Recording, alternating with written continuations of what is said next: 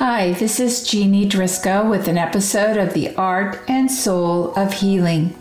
Today, on the wings of Alliance for Natural Health, we're flying to Seattle, Washington to visit with Dr. Davis Lamson. He is a great friend of mine and a colleague in the integrative or naturopathic oncology world. Davis has a passion for education, and that includes patients as well as fellow colleagues. He is also a gifted naturopathic doctor that practices naturopathic oncology. I'd like you to welcome Dr. Davis Lamson.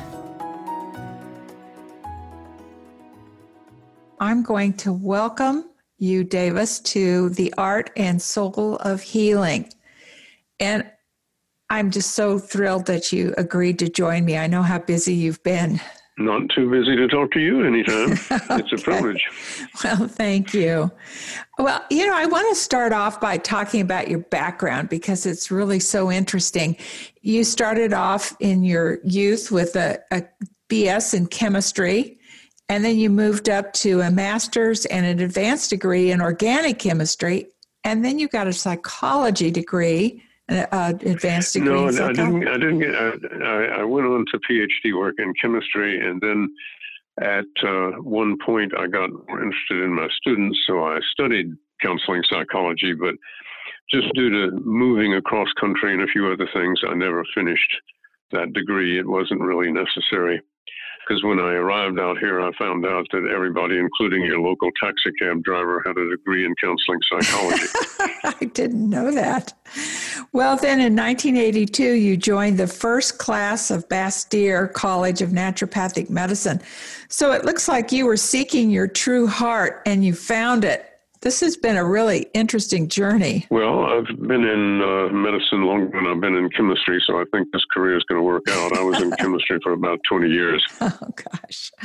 That's marvelous. How did you find out about naturopathic medicine? Well, I was casting about, still looking at that counseling psychology thing, and decided that I should learn something about bodies because at that point in time, the so-called mind-body effect was a new concept. We take it totally for granted now, of course, in the lab. But I couldn't find any way to get into that, so I decided to go to massage school. Wow. Because they did teach physiology and other things. And in that school, I met a Boeing engineer who also was indulging his midlife crisis. And we struck up acquaintance together. And later, when they decided to start another naturopathic medicine college in Seattle, the one that had been here had moved to Portland. And they decided to start another one. And he told me about it, that he was going to join in. So I went to a couple of lectures by one of the founders and decided, well, yeah, I would give it a fling. Now, of course, at that time in my life, I was pretty experienced. So what I really wanted to do is to try it out. But if you go to medical school saying you'd like to go for a quarter to try it out, they're not going to let you in. So I fibbed. Yeah. Anyway, by the end of the first quarter, I was hooked. But it was the hardest quarter of my life in academic work, which I had done a lot of, because it consisted of a whole bunch of things that I had no connection to. It was like every day going to the closet with a pile of clean laundry and there wasn't a coat hanger in it. I just had nothing to hang anything on. It had to all be learned from scratch. So, as I say, the first year in medical school was just totally miserable. It's very painful. That's the story of everybody probably who decides to go that route. It is. And, I know a lot about Bastyr College of Naturopathic Medicine, and it is rigorous. So I appreciate that first year for you. Yeah, well, it was interesting. And then what happened to that Portland school? I didn't know that there had been a school that moved. Oh, it's still there. It's carried on very well. It's known as the National College of Natural Medicine now. Oh, okay. I do know. I didn't realize they'd started in Seattle. That's right. Yeah, interesting. Well, You served as adjunct faculty in oncology at Bastyr and have a private practice in the Seattle area, and you also practice at the Tahoma Clinic. Yeah, I would say that I started a practice in Seattle, and then I was very acquainted with Alan Gaby, who is well known in nutritional medicine, and he and I were good friends, and he was a good friend of Jonathan Wright, the medical director of Tahoma Clinic. So when Jonathan asked Alan, was there a naturopathic physician that would fit in, because he just had a group of MDs, and Alan mentioned my name, said, well, you know him. And Jonathan said, how do I know him? He said, and this is a quote from Alan Gaby, he said, he's the guy at all your seminars that asks you the biochemical questions you can't answer. So anyway, I got in down there, closed down the Seattle practice, which was nothing more than basic nutritional medicine. Mm-hmm. And at the Tahoma Clinic, you see everything that nobody else was able to make any headway in. Absolutely. So he wanted to come up with a cadre of physicians, each of whom would have a specialty, but be a wonderful generalist. Gosh, what an ideal. We've actually achieved it a couple of times, but it keeps slipping away. At any rate, he wanted me to do oncology, and I didn't want to. So I told him that didn't he have any other thing he wanted a specialty in, and he said, no, that's what he wanted. So I decided that working for Jonathan Wright might be worth getting into oncology for. Yeah, he's a good friend of mine as well. I just so respect him, and Alan Gaby as well. Well, so one thing led to another, and after about 5 years there, they asked me to instruct oncology at Bastyr, and I was there for 17 years. Wow. That's quite a track record. So are you currently seeing a variety of patients, or are you seeing mostly oncology? Oh, yeah. Uh-huh. Well, in this COVID time, and being of a reasonable late age, I decided that I was very happy to do telephone appointments with anybody, but I did not want to see person to person for a while till things calmed down.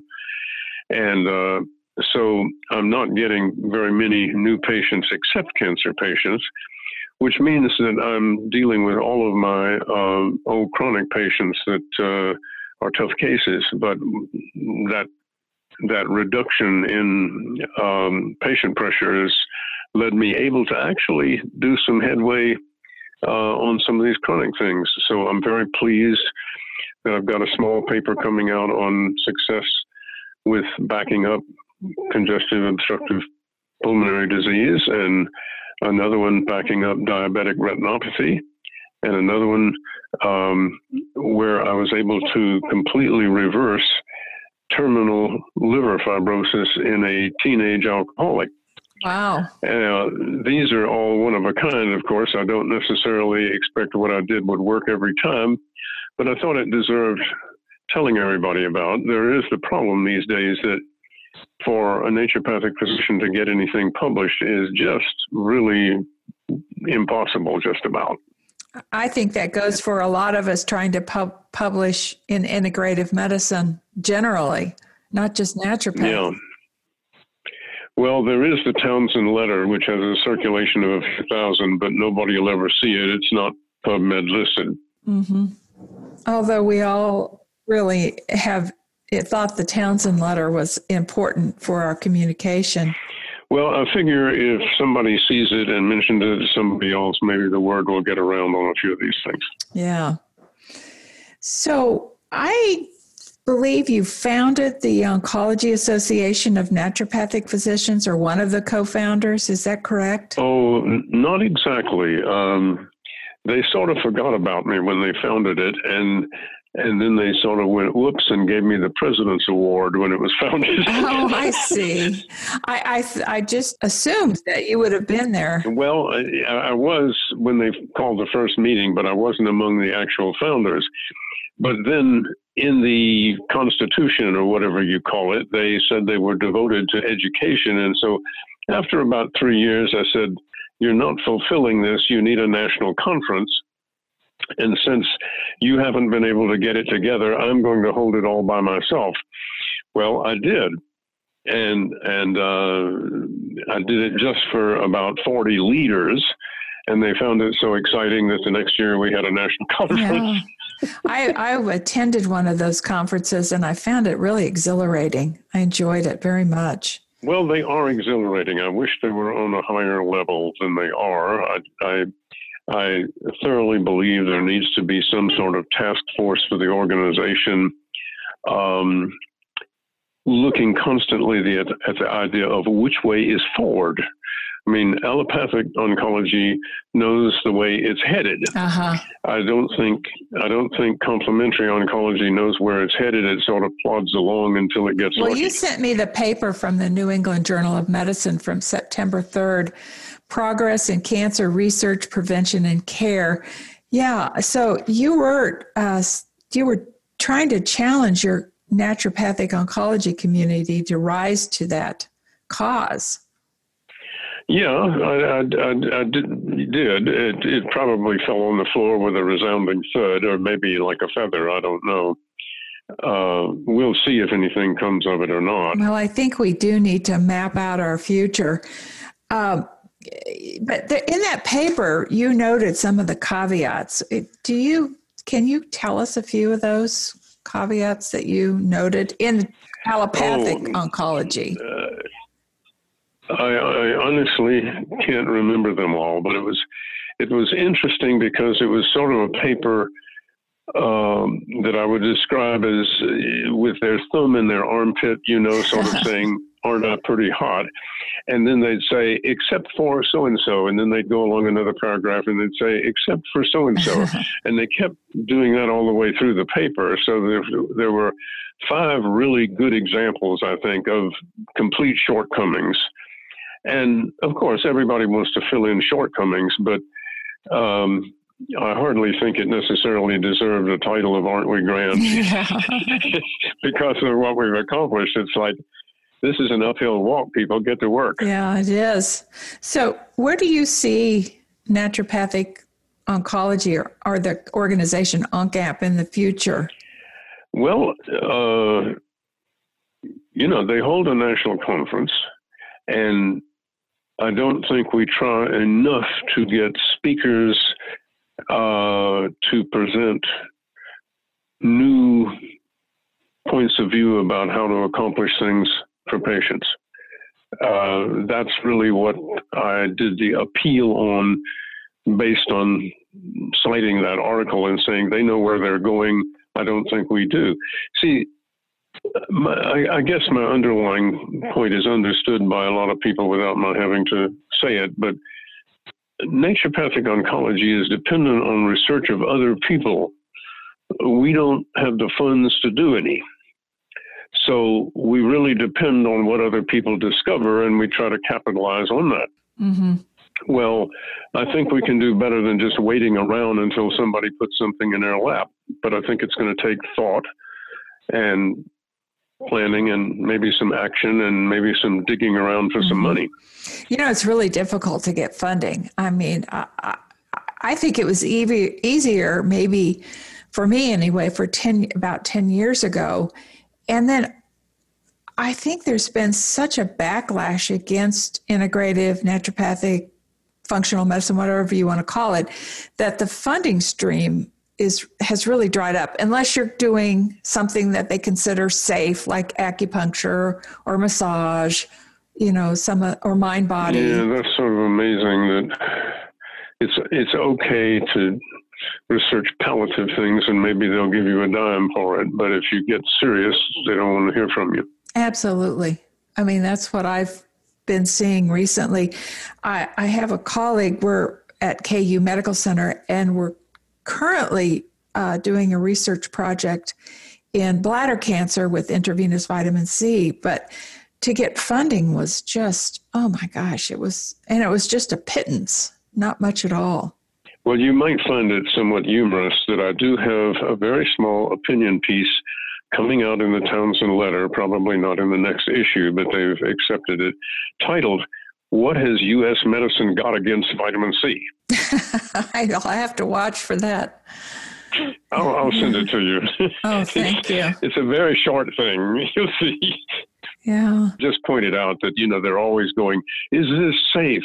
Like, they're somehow not willing to give 10 grams of vitamin C in 24 hours to people dying of COVID-19. And which isn't enough. We give, well, no, they got them out of the emergency room in 7 days that way, 24 hours a day. But we give 100 grams to somebody in 4 hours. How many pharmaceuticals can you give 100 grams of that won't kill somebody? Absolutely. Absolutely. Well, I have always enjoyed getting emails from you because you were constantly reading scientific literature and making connections for the use for naturopathic integrative oncology. That's very kind of you. I'm just so ignorant. I have to work hard. I've said the same thing about myself. I have to work extremely hard to keep up. Well, you sent me something recently, which I thought was very interesting. It was the high interstitial fluid pressure in an optic. So could you tell our listeners a little bit about that find? Okay. Well, I turned it up searching for something else like you do sometimes. So it's a 2004 paper published in Nature, volume 4, page 806. And what they showed was that there is a high interstitial pressure in tumors, which is one of the reasons that chemotherapy doesn't get in there very well.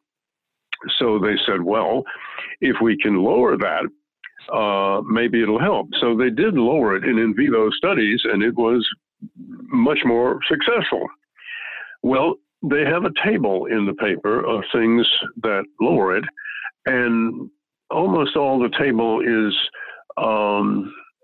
anti-VEGF agents, except for one, which is niacinamide.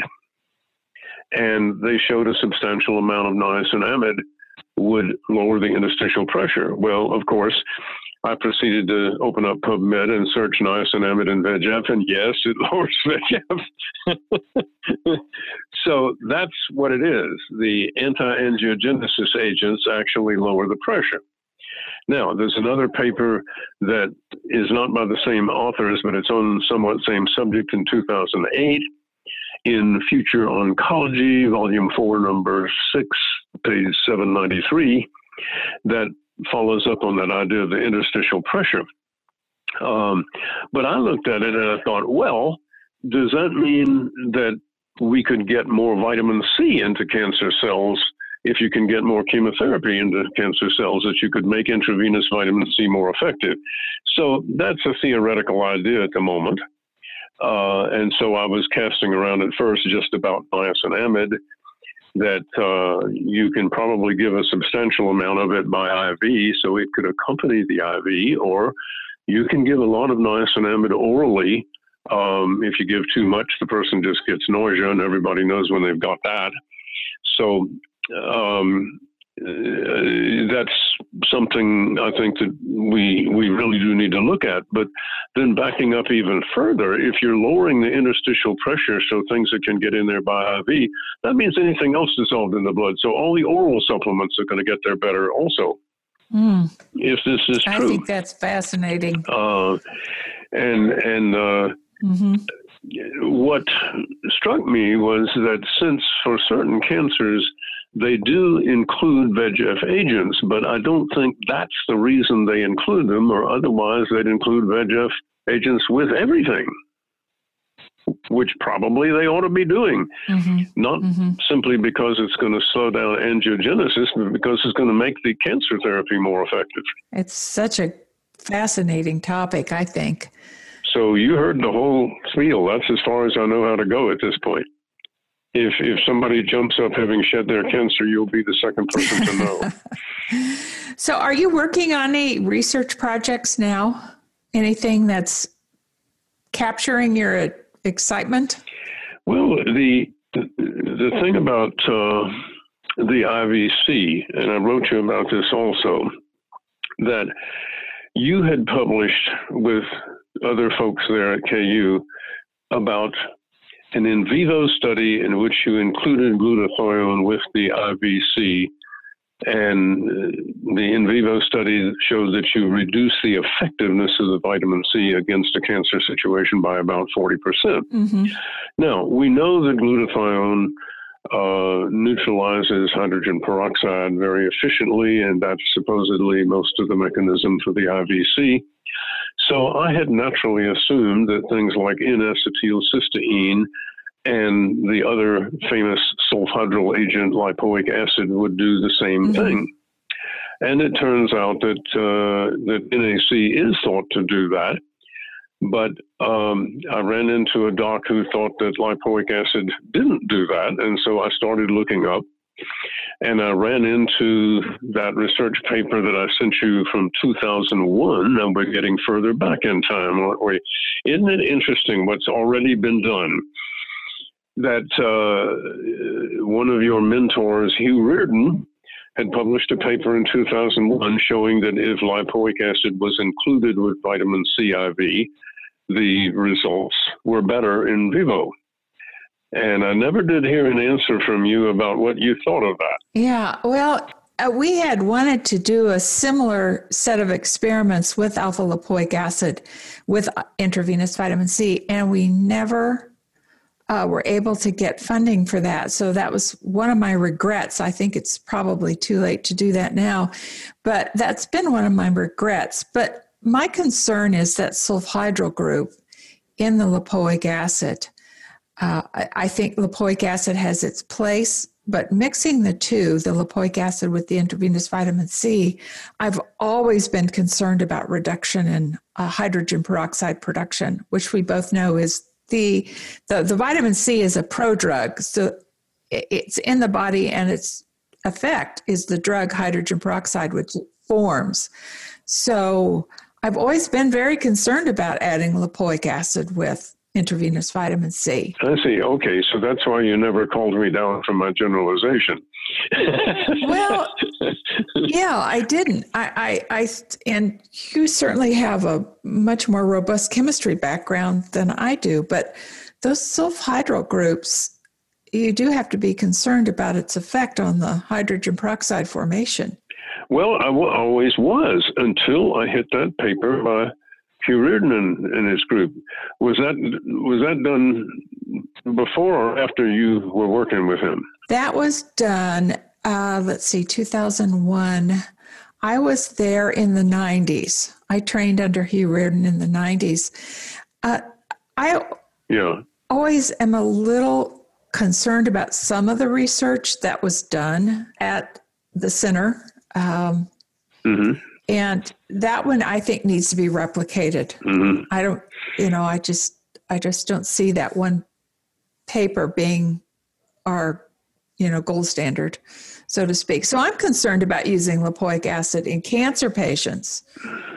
You come up with somebody to run that study, and I will try to get the money to do it. Okay. I think, Kay Chin is still at KU, and we had it written up. It needs to be done. Tell her to tell me how much. Tell her to tell me how much money. Okay, I will. I'll go begging. I know two people that I'll go begging to and say, you only have to buy half of it. Okay. I'll do that. Well, we were shocked at the reduction in effectiveness of IVC with glutathione. And I still have... It's perfectly reasonable. It is, but I still have difficulty trying to convince my colleagues that it's not a good idea. Really? So, yes, absolutely.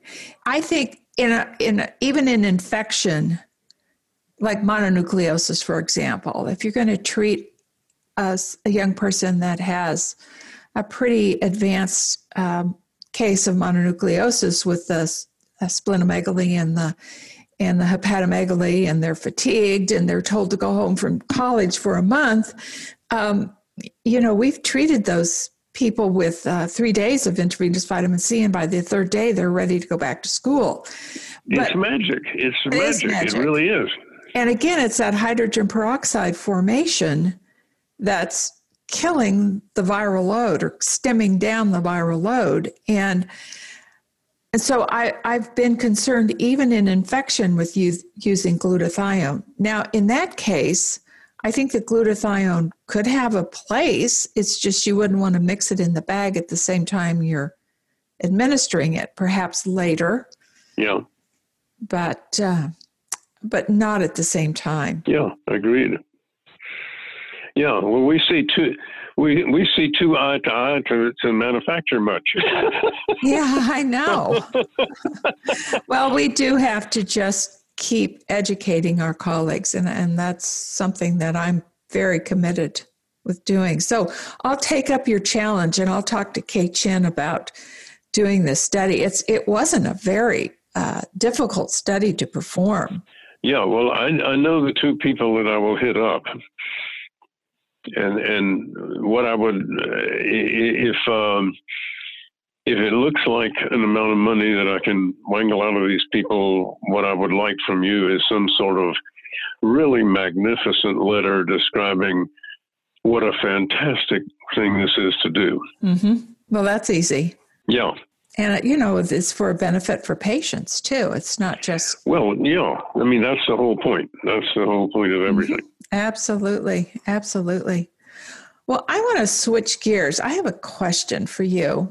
The homeopathy is in the process of being banned by the FDA. How's Really? the naturopathic... Yes, it is. They've really gone aggressively against it. I wondered if any of your obviously you haven't heard about it, so your naturopathic colleagues, I wonder how they're going to respond to this. I have to admit that being somewhat of a scientific materialist, homeopathy has never quite spoken to me. I will bore you just a moment with a story from my first year in medical school when I was going to class at 8 o'clock one morning, and my bicycle hit a curb dead on that just tossed me into the street and bent the bicycle all to heck. And I literally picked up the bicycle and walked the last block to school and went into class. And about halfway through class at 8:30, I began to feel really rocky, like I was going into shock. And so I went up to the prophet at 8:50 at the break and explained to him. He assigned 3 burly guys to escort me to the emergency room, which was not in the same place. And so they said, well, let's give him some arnica. And the only guy in class who happened to have homeopathic arnica wasn't there that morning. So they decided to go by his house. Now, I should back up and say, when they wanted 3 people to take me to the emergency room, the reason why is if I passed out, they wanted 3 burly guys who could lift me and so on. The entire class volunteered to take me because, being medical students, they all wanted to see the emergency room. So we went by this guy's house, and he came to the door and thought that we were coming to get him because he hadn't come to class. And they said, no, we just want to give Lamson some arnica. And before we go to the ER, he says, the ER, wait, let me get my clothes on. Because he wanted to go through. So they fed me the arnica. And within 5 minutes, the entire feeling of being beat up with 1,000 men with little sticks dropped away. But they took me on to the ER anyway, and I sat on a gurney in the hall until they told me to go home. Okay. And that was all that was done. So I had given them grief in medical school about homeopathy and the extreme dilution and so on like that. And so they said, well, now do you believe in homeopathy? I said, not anymore than I did before, but I believe in arnica. I've used it. Now, low potency homeopathy, I think, in some circumstances is absolutely great. I stock in my office Arnica 3X, which is dilute but not terribly dilute. I just have trouble with these high potencies where arithmetically there's nothing there. Mm-hmm. So I'm not the guy to ask anything about homeopathy to. Fair enough. I'm sorry if that chemical education, which has left me as a materialist, I want to see something there. Well, I think there's plenty of other people at the FDA that would agree with that, and I think it's going to go away. I really do, which I think is unfortunate. I'm a believer in the low potency. I just don't practice it as a general thing. It struck me in medical school as so complicated you had to really commit to that modality and learn more than I wanted to know about it. Mm-hmm. Is there any other parting advice you can give me for cancer care approaching patients? Oh boy, I'm learning every day. I learned a long time ago that the first thing I ask people, as strange as it sounds, is, what are you looking for? And I learned to do that after the first time I described a completely ornate system that was supposed to really help somebody. And they looked at me funny and said, we thought you were going to give us a diet. Oh, gosh, a dietitian. So the first thing I want to find out with somebody is what are they really looking for? For instance, I had a patient on Thursday. He's going to begin chemo and radiation for anal cancer. And what he wanted, that he told the receptionist, was protection against the side effects of chemo and radiation. So I said, great, that's my understanding. Let's start there. And when we get to the end of that, I'll show you a couple of other things. Now, he's 80 years old, and his chance of a cure is ranked at 40%. So I said, well, let's look at a couple of other things there. It turns out, number one, these agents that both reduce the detriments of the therapy, but also sensitize cancer cells to your chemotherapy and radiation. They're doing more for you than you knew. It's not just a matter of protection. But then let me tell you about a couple of things you may not know about. I told him about hyperthermia, because 200 miles away in Canada, we have one of the experts in regional hyperthermia. And I was thinking, they've told you that you have a 40% chance with this. Why not see if you can up it to 80% by adding another modality? Because it is a very localized situation in his case.